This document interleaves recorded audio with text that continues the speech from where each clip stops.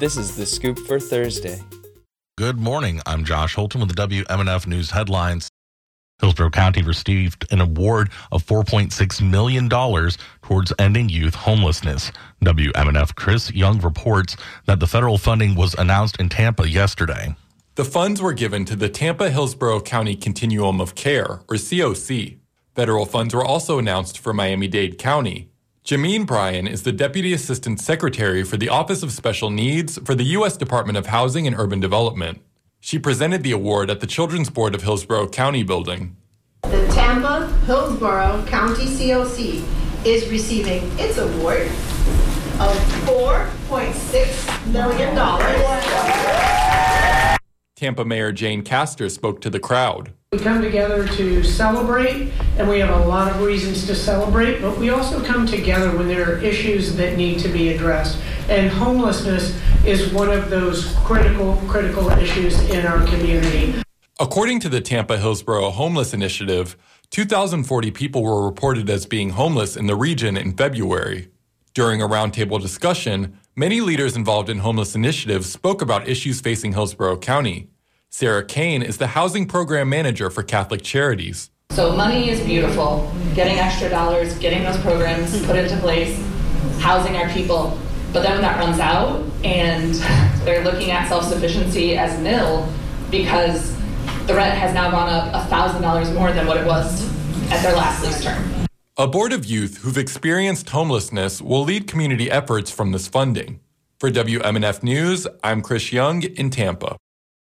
According to a press release, detectives have arrested 25-year-old Dontarius Garrett of St. Petersburg for sexually assaulting two victims under 12 years of age. Garrett faces 9 counts of capital sexual battery, 3 counts of transmission of harmful material to a minor, and 1 count of lewd and lascivious exhibition. Detectives arrested Garrett on September 8th. After the arrest, they developed additional information that led them to believe Garrett could be responsible for victimizing other children who have not come forward. St. Petersburg police encourage any parent or guardian whose child may have come into contact with Garrett to speak with their child. If there's any information that would be helpful to the current investigation or you feel your child may have been a please call St. Petersburg Police Department at 727-893-7780 or text your tip to tip 411. The State University System Board of Governors took a step yesterday in carrying out a controversial new law that includes requiring designation of restrooms for exclusive use by females and exclusive use by males. Governor Ron DeSantis signed the law in May amid a series of measures in Florida and other states focused on transgender people.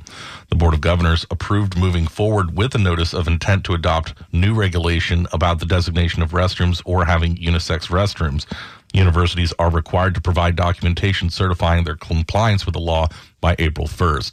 Amanda Phelan, a member of the Board of Governors who is also a professor at University of Florida, voted against moving forward with the regulation.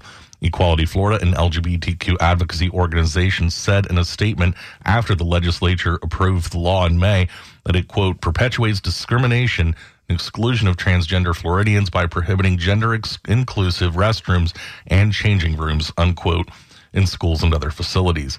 The State Board of Education, which oversees the 28 schools in the public college system, passed a similar rule in August. State colleges are required to have separate bathrooms and changing rooms based on biological sex at birth under the new rule.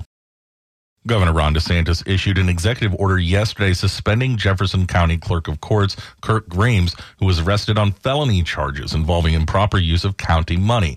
Reams and 2 other men were accused of defrauding Jefferson County out of more than $800,000, according to a news release from the Florida Department of Law Enforcement. The FDLE began investigating in 2021 after receiving reports of alleged crimes. The news release said the allegations involve such things as Reams using a county purchasing card to pay for travel expenses not related to his office, misappropriating funds from a county bank account, and being involved in a kickback scheme. Reams was arrested yesterday on charges of grand theft and organized scheme to defraud, according to information filed by State Attorney Jack Campbell. Also charged were Warren Charles Culp Jr., who is a financial consultant to the Clerk of Court, and Justin Tyler McNeil, a former deputy clerk of courts, according to the FDLE news release. The Biden administration says it's granting temporary legal status to hundreds of thousands of Venezuelans already in the country.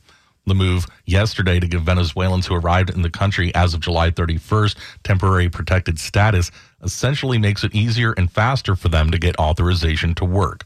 That's been a key demand of Democratic mayors and governors struggling to care for an increased number of migrants in their care.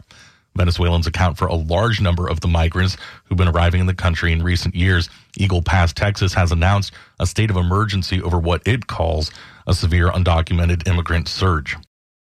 Prosecutors in Colorado say 2 Denver area police officers who put Elijah McClain in a neck hold ignored his pleas that he could not breathe. He was later injected with ketamine, a powerful sedative, and pronounced dead 3 days after going into cardiac arrest on his way to the hospital. A trial that started yesterday against the officers is the first of several stemming from the death of the 23-year-old McClain. The 2019 confrontation became a rallying cry for nationwide protests and spurred police reform. For the weather, it's mild and cloudy in the Tampa Bay area. Highs today just below 90. Overnight lows in the lower 70s. Possible showers later today. I'm Josh Holton with the WMNF News headlines on 88.5 FM and the WMNF app. This is The Scoop, recorded at WMNF Tampa.